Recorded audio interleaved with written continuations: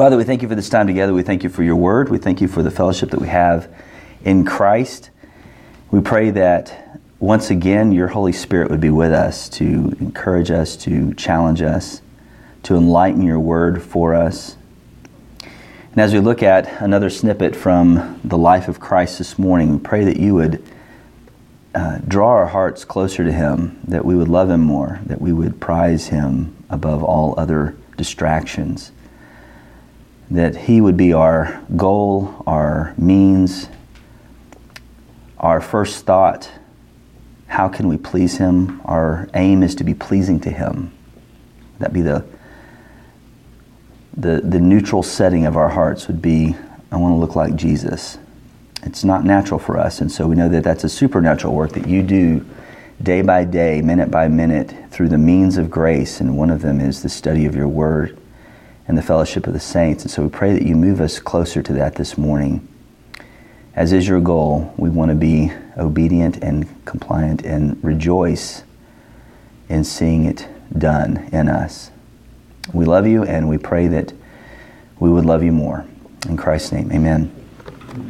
All right, we are, like I said earlier, going through some snippets. We've been in the Old Testament for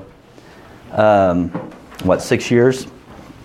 And so, nice, that was well done, yeah. Didn't distract at all.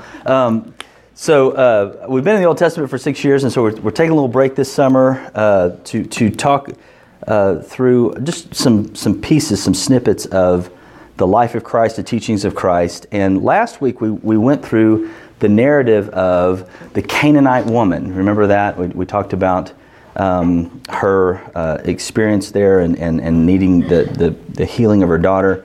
This week, I wanted to take a parable. And I've taught through this one a couple of times. It's one of my favorites. It's Luke 16, verse 1.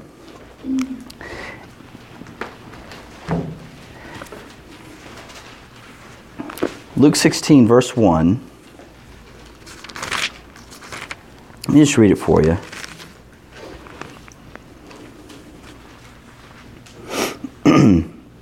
He also said to the disciples, there was a rich man who had a manager, and charges were brought to him that this man was wasting his possessions. And he called him and said to him, what is this that I hear about you? Turn in the account of your management, for you can no longer be manager. And the manager said to himself, what shall I do, since my master is taking the management away from me? I'm not strong enough to dig, and I am ashamed to beg. I have decided what to do, so that when I am removed from management, people may receive me into their houses. So, summoning his master's debtors one by one, he said to the first, how much do you owe my master? He said, 100 measures of oil. He said to him, take your bill and sit down quickly and write 50. Then he said to another, and how much do you owe? He said, 100 measures of wheat. He said to him, take your bill and write 80. The master commended the dishonest manager for his shrewdness, for the sons of this world are more shrewd in dealing with their own generation than the sons of light. And we'll stop there. This is one of my favorites because it's just so bizarre that the guy gets commended at the end. Isn't that odd? Why would this guy get praised at the end? It's just weird. In fact, well, let me ask you. I know that we're coming off of a budget meeting from last week, and there's probably all. What do you think the core issue is in this parable? Just off of a quick reading of it, what do you think the core issue is here? Mercy. Mercy? Okay, one vote for mercy. What would you think?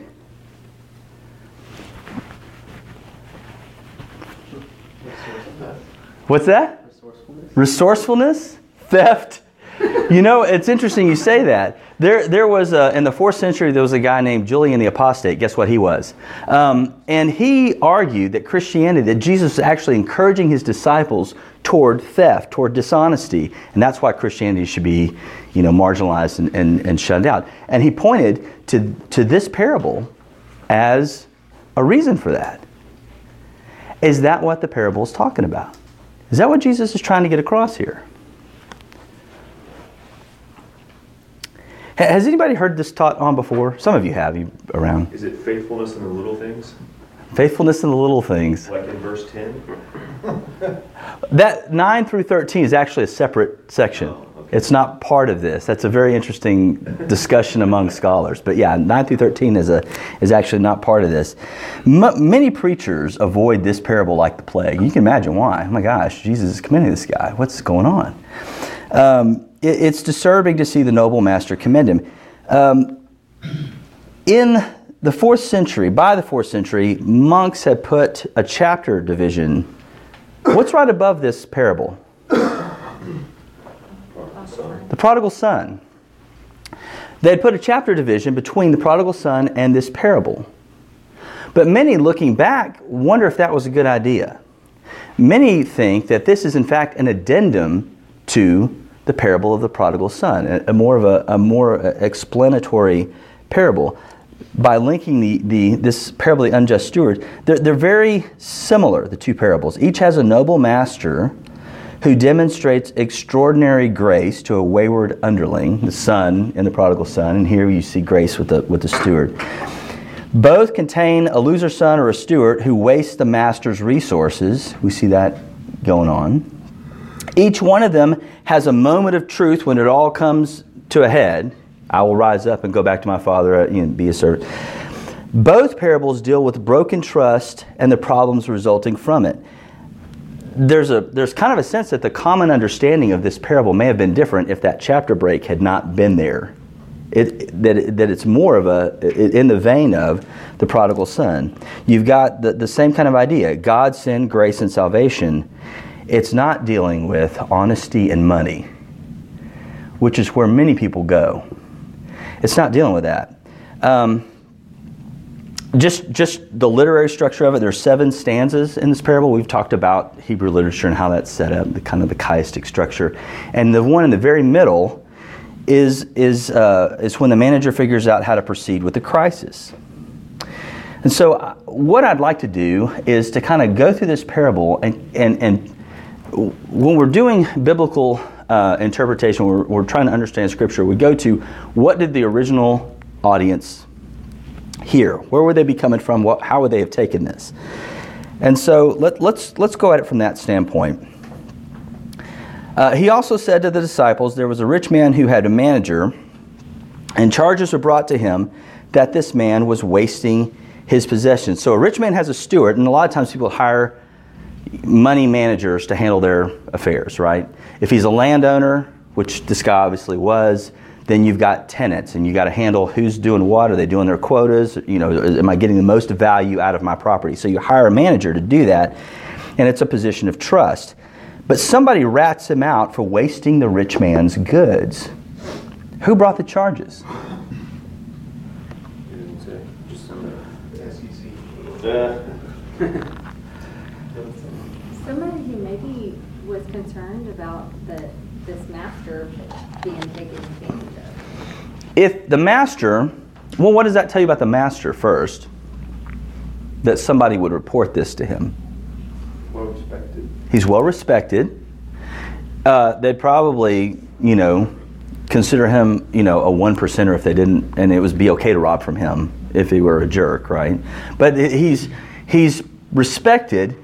He's a nobleman. He has a lot of there's a tight-knit community going on here, and so he's respected.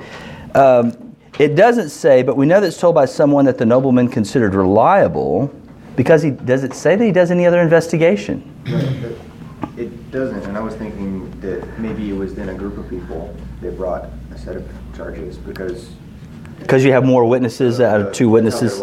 Yeah, that's a good point. It could have been 2 or 3 witnesses. The thing is established. Maybe he didn't need to do further investigation under the law that was at the time. That's a good point.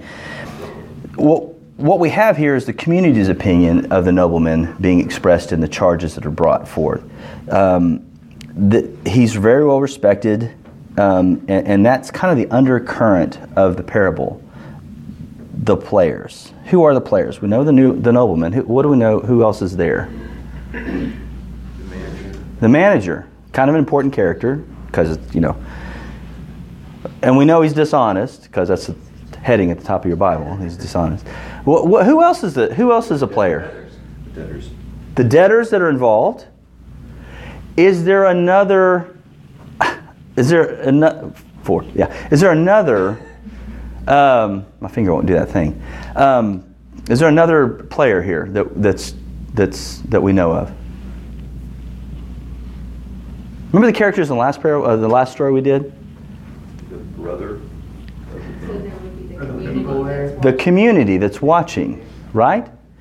In the parable, the community is, stage shadow. I don't know what you call that, where they're just not there, but they're there, right? The community is involved in this as well, in the parable. And we'll see why in a minute. We have the steward. Good guy, bad guy. Is he a good guy or a bad guy, the steward? He's bad. We would say bad. Bitter bite, bad here. He's a liar, right? He's a cheat. The nobleman, good guy, bad guy. We have no hint that he's dishonest. Everybody's bad. He's probably wicked himself because he's like, oh wow, well played. He recognizes the wickedness, I would say. That's just Is that name? So only bad guys can recognize shrewdness. No, but he recognized it and he commended him for it. It doesn't say that Christ commended him for his dishonesty. It says that the master in this commended him for his dishonesty. Was it his dishonesty that he commended him Or for? his shrewdness. His shrewdness. Yeah, but Is it shrewdness His shrewdness in screwing him. That's what it is. He committed fraud against him. okay? So we are. Eric is a little dubious on the moral status of the nobleman. Anybody else want to take up that cause? We know that wealthiness is next to godliness. What?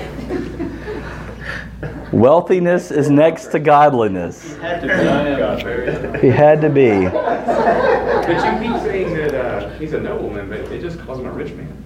Am I? Well, he's rich. He has land that's generally he's going to be. But when you call him a nobleman in today's society, that just means Well, he's not Prince Charles. You're right. I don't think he's Prince Charles. But I mean, he's a well-to-do guy. Okay. And in the communities that they had then, the well-to-do guys kind of were the.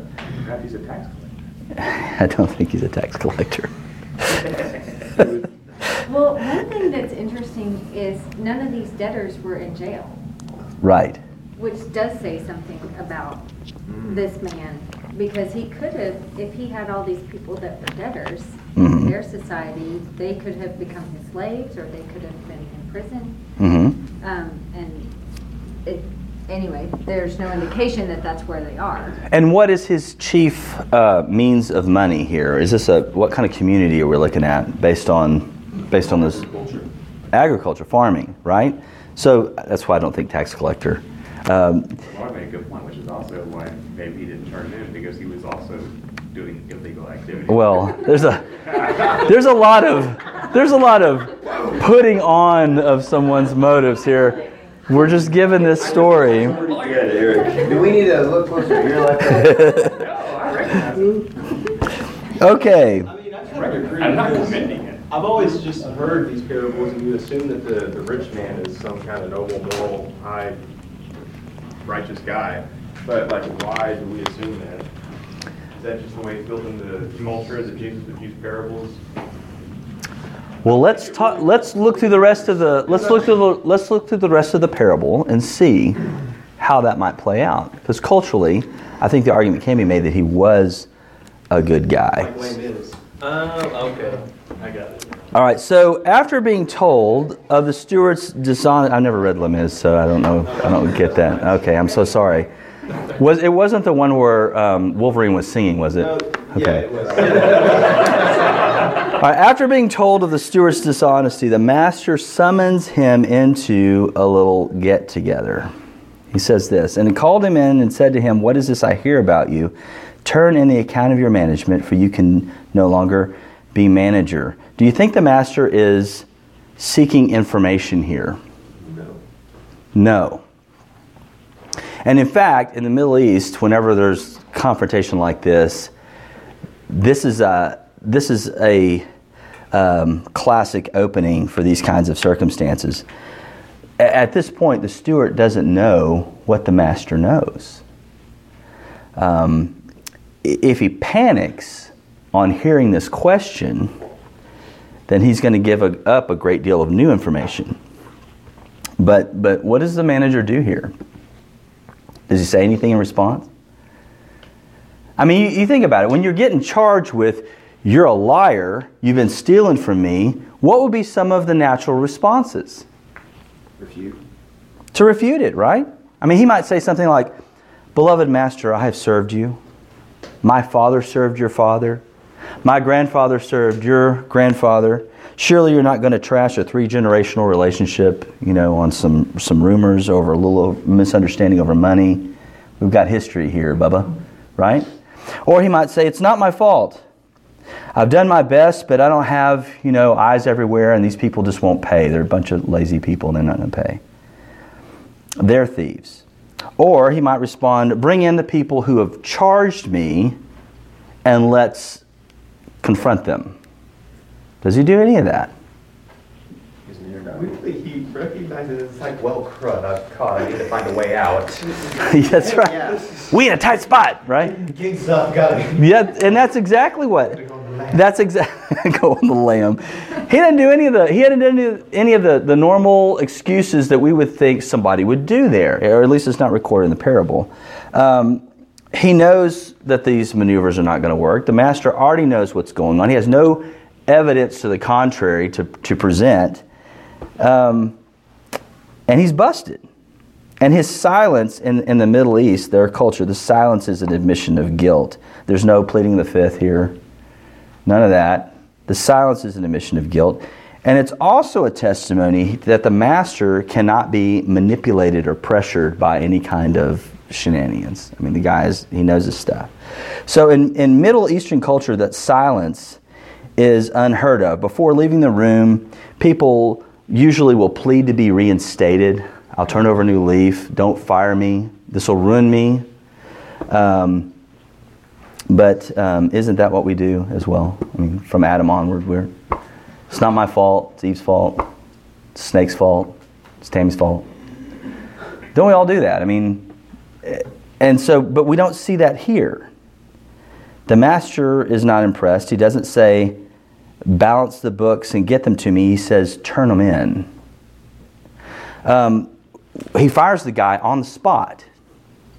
He could have imprisoned him, right? We talked a little bit about that. He could have imprisoned him. This kind of theft would have ruined the guy.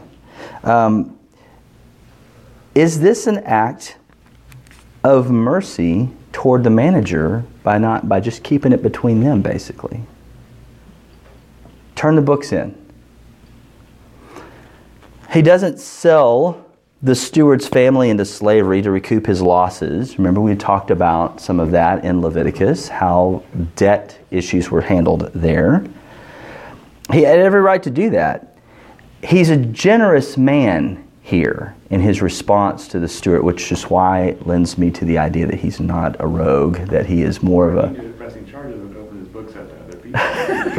I changed my view because I read verse 8 and 9 and I realized how sarcastic they are. All right. He does not tell, he doesn't, he just simply dismisses him. He's generous and he refrains from those heavy punishments. He just wants the steward gone on the spot. Now here's the issue that may not be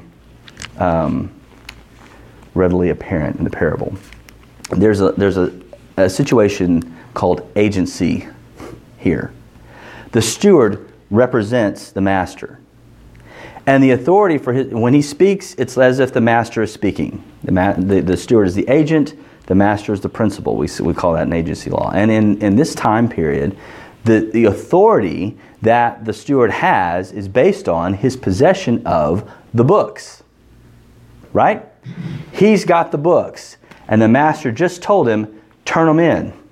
What happens when he turns them in? He's no longer the agent. He no longer speaks with the authority of the master. The master said, turn them in, which effectively ends the relationship of agent and principal. But nobody else knows it. Right? So you have this idea of agency law in the Middle East. The appointment and powers of the agent may be revoked at any time with or without good cause. They were at-will employees. And whatever the agent does after revocation is not binding on the principal. It takes effect, however, only from the time that it is brought home to the agent or the person with whom he is dealing. So if nobody knows about it, he can still act with the authority of the master, and it's still considered binding. From the moment he's fired, everything he does is without authority. Everything he does. And therefore, it wouldn't be binding on the master if everybody knew about it. He's been ordered to turn in the books. The books represent his authority. He's no longer steward, but he's still got the books, so he's desperate, right? He's thinking through, what are my options? You ever get in those situations? What are my options? What could I do? The manager said to himself, what shall I do since my master is taking the management away from me? I'm not strong enough to dig. That's a good assessment. Sometimes it's good to take a valuable, an accurate, realistic account of what your skill sets are. I would not be strong enough to dig. He realizes he's not strong enough to dig. And then what else does he say? I'm too ashamed to beg. Well, you got two criteria to beg in Middle Eastern culture at this time. It's not like our culture. You have to be lame or blind. And lame not as in, gosh, well, he's so lame. I mean, you can't walk. That's what I mean by lame. So he's got to be lame or blind. He realizes that he can't do that. And to do anything else, he'd be ridiculed. Why are you begging? You got 2 feet? What's wrong with you? So his shame is, I can't go through that again. I can't do that. He takes a realistic appraisal of who he is. Does that remind you of a certain other character, say chapter 15, who takes a realistic appraisal of where he is? And this is kind of where the link a lot of people are seeing in between those two parables. The prodigal in the pig pen can't digest the pods, and he says, I'm going to go to my father. I'll be a hired servant. I got nothing to offer. I've sinned as high as heaven or whatever. And this is the same kind of idea. He has an epiphany. I can't do any of this. What am I going to do? And then the light comes on. The light comes on. I have decided what to do so that when I am removed from management, people may receive me into their houses. What's his goal here? Self-preservation. Self-preservation is always a good goal, especially when you're driving. He's buying friends. He's buying friends. He's hoping to get another management job, right? Maybe a little lower down on the social ladder, but maybe if I do them a favor, scratch their back, maybe they'll get me a job here, whatever. He's looking to, the receive me into their houses is an idiom that basically means to get another job. He wants to manage somebody's estate, but how? How's he going to do it? He's turning his master's debtors into his own. Ah. He's turning his master's debtors into his own. Anything he does with the estate is without authority or is illegal. But the rest of the staff is not yet aware that he's been fired. He's still got the books, but he says, give them to me, right? That's going to change. He's got to act fast. He's thinking to himself, I'm not the only crook in town.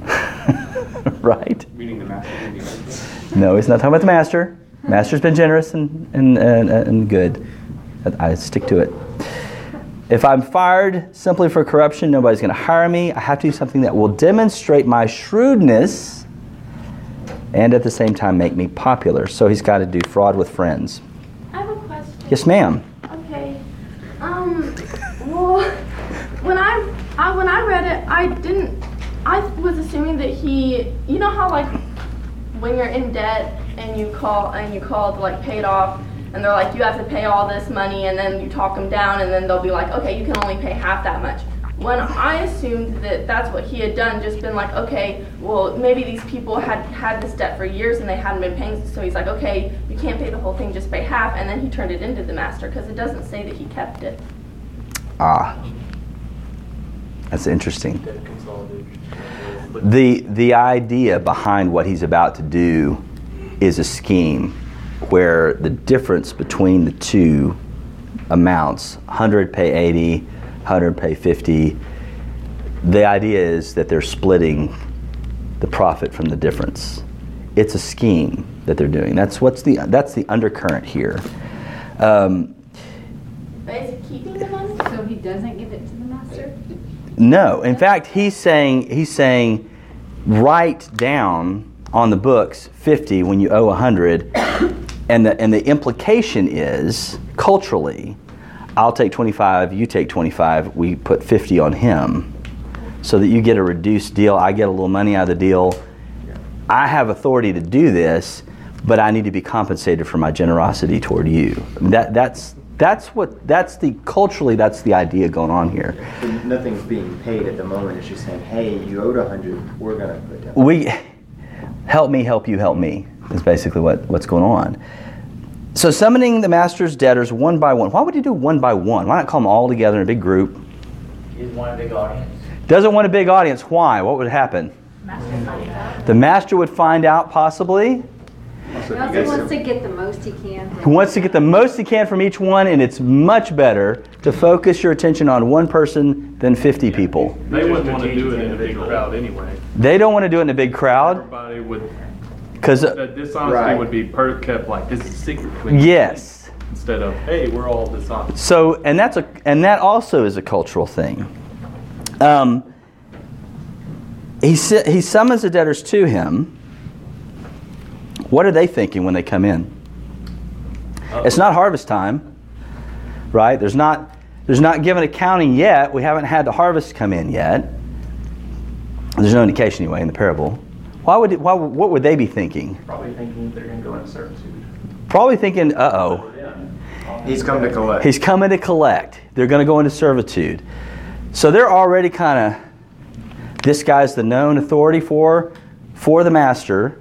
They're coming in as the master's servants. They think that the steward's still in charge. And he brings them in under that facade that he's still in authority.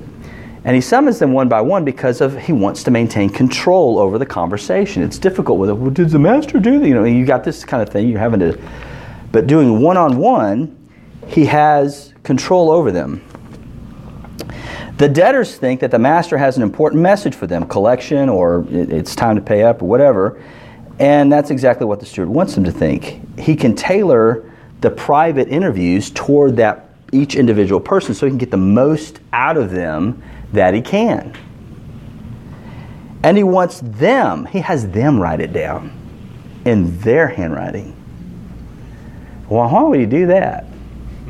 So his handwriting's on the books, it's off record. He hadn't touched it. This is what they're doing, right? They are a party to the scheme by their own handwriting. He has them write it down. In effect, what he's doing is saying to the debtors, quickly before my master gets wind of this, write 50 instead of 100. As for the extra 50, that will be divided between the two of us when all of this is over. That's the cultural implication here of what he's doing. He makes the debtors partners in his embezzlement. So why would he do that? If they're in on it, what's not going to happen to him? They're not going to. They're not going to tell him. They're not going to report it. And this is a key cultural element here. This is an honor and shame culture, right? We have an honor and shame culture. And what we know is going on in private, we have public deniability. I didn't know that he was doing this. Politicians today call it plausible deniability. What we know is going on in private, I can always say, he never told me that the master had fired him. I assumed he was acting with the authority of the master. And so they have this little scheme worked out where everybody's a winner, sort of, except for the master. It works this way. The debtor can maintain personal honor by claiming that he had no idea the steward was fired. Without that kind of cover, and this is another reason why he does it one-on-one, without that kind of cover, the guy's not going to go for it. Because somebody else can say, oh, no, I didn't do this deal, but you did, and I watched you write it down. So then there's this dishonor or shame that would come upon the debtor. But doing it one-on-one, they maintain the honor to the public. Privately, the debtor can accept the deal that will enrich both the steward and himself. And with each scam, the debtor is surrendering the possibility of going to the master and telling him what has happened. The steward knows exactly what he's doing. He's got to act fast. And these are huge reductions.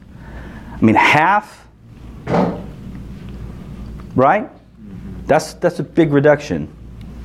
20% off is a lesser reduction, but it's huge. Half wages for a farm worker. All right. So then he gets this deal done, and he takes the books to the master. Imagine the look on his face. Because what's the master going to do? He can't do anything legally. He gives the master the books. What are the master's options as he sees what's happened by reading the books? What could he do? He could have everybody thrown in jail. He could bring it out publicly, but what would be going on in the community at this point? It'd be a huge scandal.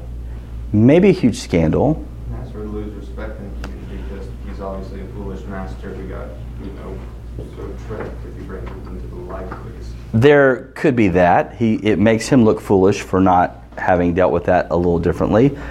Another issue is that when you get a good deal, every time Tammy goes shopping, and she takes the girls especially, she's looking at me, so every time the girls go shopping, they tell me, don't you think this is nice? That's really not what they're after. They also want the added compliment of way to bargain shop, right?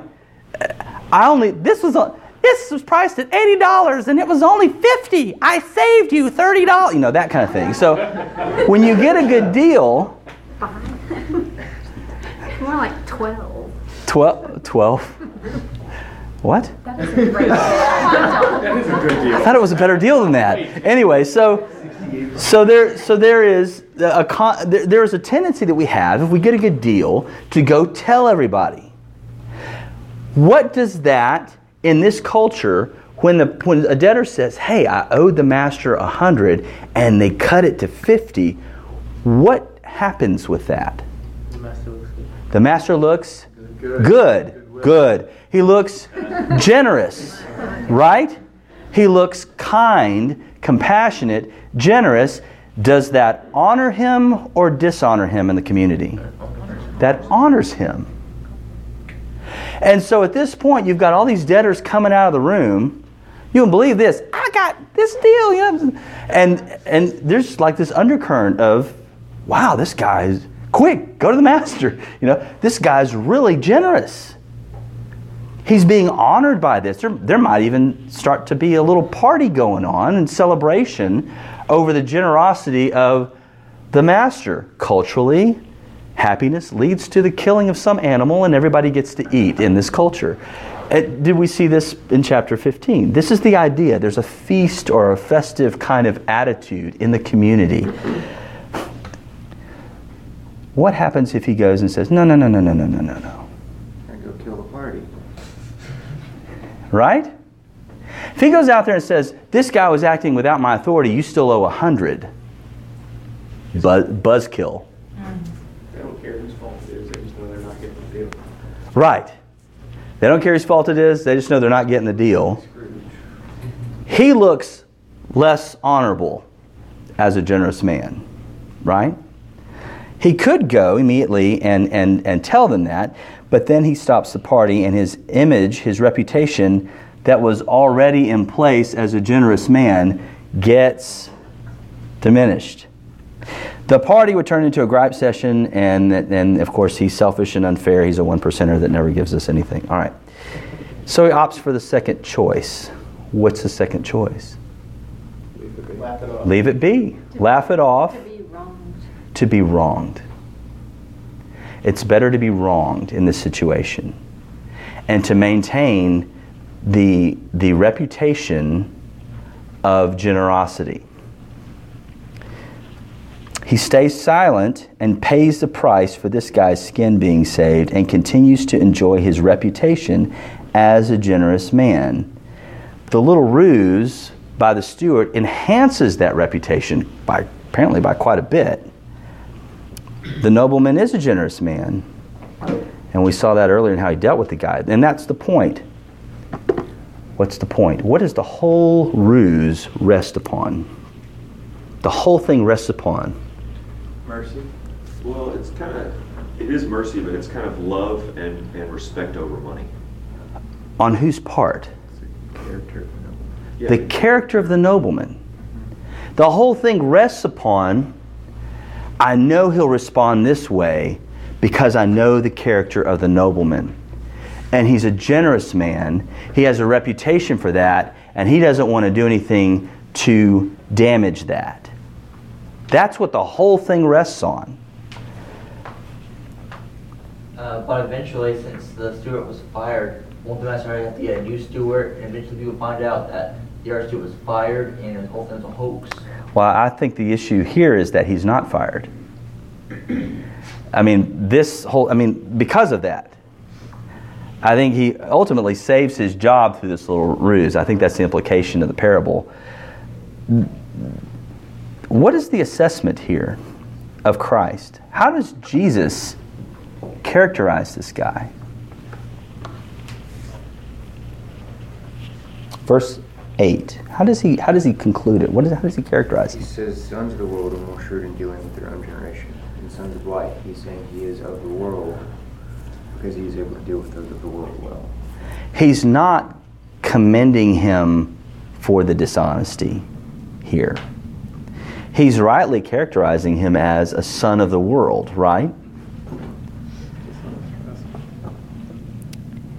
Although he's condemned for his actions, what he's praised for is his confidence in the master's gracious nature. This is a fraud, but it is a most ingenious fraud. The steward's a rascal, but he's a wonderfully clever rascal. The steward was smart enough to know that his only hope is to put his entire trust on the unqualified mercy and generosity of this master. His morals are deplorable. There's no getting around that. It's awful. Nonetheless, Jesus wants the sons of light to use their intelligence, like the dishonest steward, and trust completely in the nature and character of God. How much more should we trust the character of God and act in a risky manner based on the nature of who God is? We didn't read verse 9, but I think 8 and 9 have to go together, because I see 8 is just real 8 and 9 is just real sarcastic, and the master being like, just telling the dishonest manager that the sons of the world are more shrewd than the sons of light. And then in verse 9 he says, if that's what you want to do, go make friends for yourselves by unrighteousness. So when that fails, they can receive you into their eternal dwelling. Basically meaning, hey, if you want to work on unrighteousness, go do it, make friends for yourselves, and then at the end of it all, you're going to go into eternity with them, which would be hell. Maybe, and some have argued that 9 goes with it, and that's why you see the break in the ESV puts 9 with 8. A lot of scholars would say that 9 through 13 are separate. They're not. They actually are more aligned. They're their own unit. I tend to take that view, but I think the parable actually ends on the assessment of sons of light, sons of the world, and the trust and the nature and the character of God by the sons of light. A few points to take away here. The sin here is exposed and condemned, right? I mean, we see that. The master's nature will not tolerate excuses, and the steward doesn't offer any. He is condemned as a son of this world for his lies and deception. The other thing is, sin begets sin. What should he have done at this point with the master? Immediately, when he's confronted with this. Fessed up, repented. I've cheated you, not dance around, try to find out schemes to get out of it. He should have confessed it. So that comes out too. But the issue is, he's commended for his right perception of the master's nature. Not only does he correctly perceive the master's nature by what the master has revealed previously, the steward courageously acts on it in a way that involves huge risks to him. And the implication in Jesus' statement is, how much more should God's children courageously act on our Father's nature? And that's faith, isn't it? Acting based on what we believe to be true about the character of God and His nature. Do we understand the nature of our Father? This is eternal life, to know God and the one whom He has sent, Jesus Christ. That's the nature of God. And in response to understanding His nature, we're to act on it. How do you apply this? What does this look like? What does this look like? What are some examples that, because God is one way, we should act contrary to what would be natural? Yeah. When people approach you in the Walmart parking lot and ask for money, okay, you need to give them money anyway, because your brain and your human nature says, don't do it, they're just frauds. But it's between them and God what they do with the money.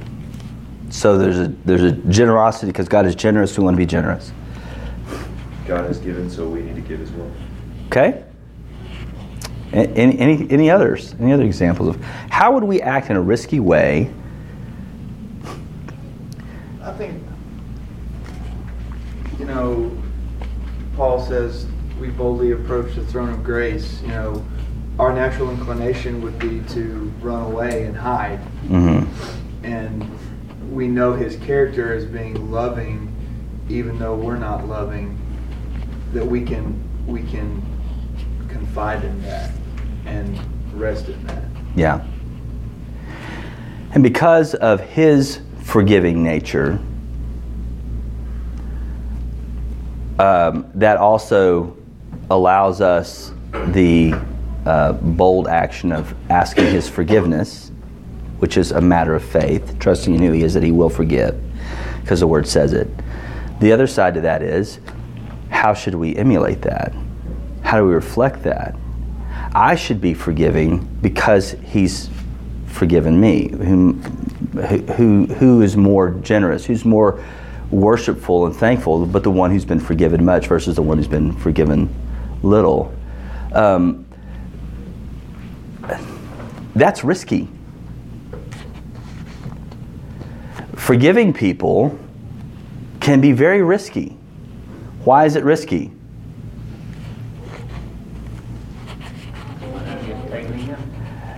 You can get taken again, and most likely you will get taken again. Isn't it better to suffer wrong? Now, there's wisdom involved in that. You got to temper that with wisdom, certainly. But the natural response for the Christian should be, I want reconciliation. I want forgiveness to happen. Not, they hurt me and I'll never let that happen again. And it's risk.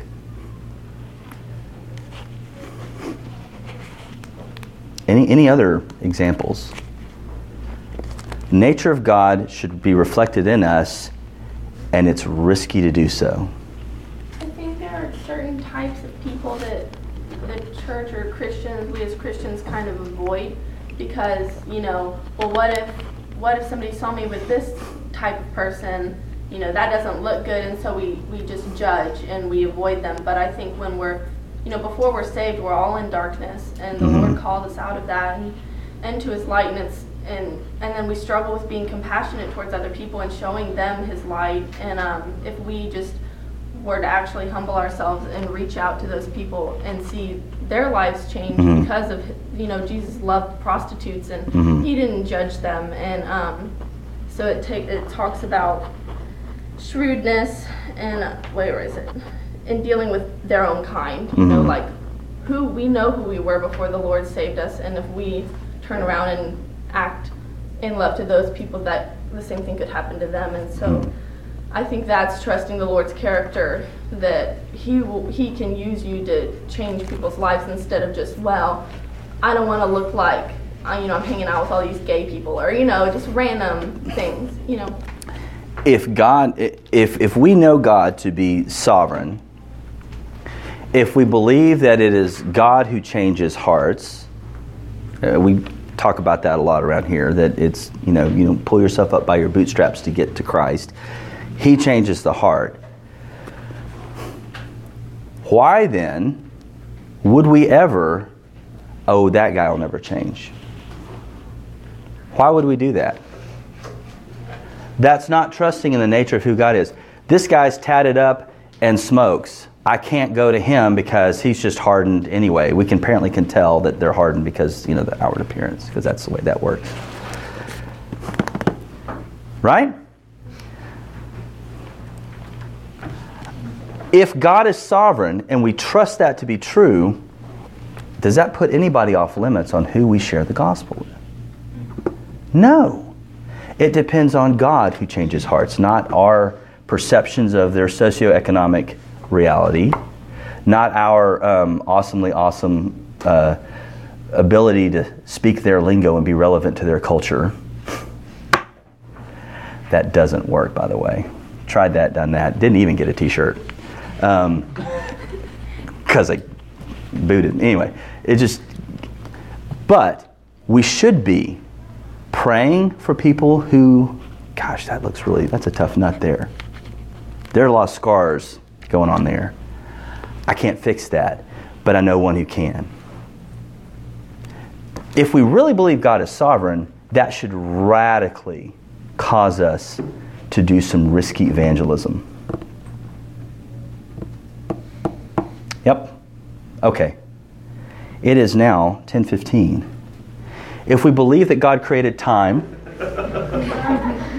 we should radically try to get to church on time. All right, so let's pray.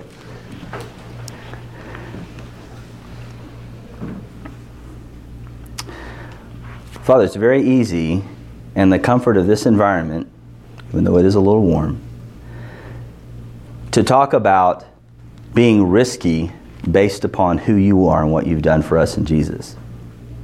It's another thing to boldly do it outside these walls. And we can't do it. We're fearful, we're judgmental, we're angry, we feel slighted. We have all those things going on in our own hearts. All that crud is there. But you are conforming us into the image of Jesus. And He never saw someone that He wasn't willing to challenge on their sin and to present to them the gospel. I pray that you would make us that way, that we would be bold in our proclamation of be reconciled to God through Christ. That we wouldn't be so caught up in being cutesy with it and trying to be cool and hip, but that we would just demonstrate the love that we have for people created in your image, regardless of what they look like on the outside. Would you make us a people that love what you love? It's not necessarily trees. You love people more than trees. It's not necessarily comfort. You love people more than comfort. Would you give us hearts that gravitate toward the love of people over our own comfort and cause us to take risks based on your nature, knowing who you are, that you're a God who is gracious and grants mercy to whom you will. We pray that you would again grant mercy to us as we repent of our own biases and our own fears. And they would be wholly given over to making much of you and your kingdom. It's in Christ's name we pray. Amen.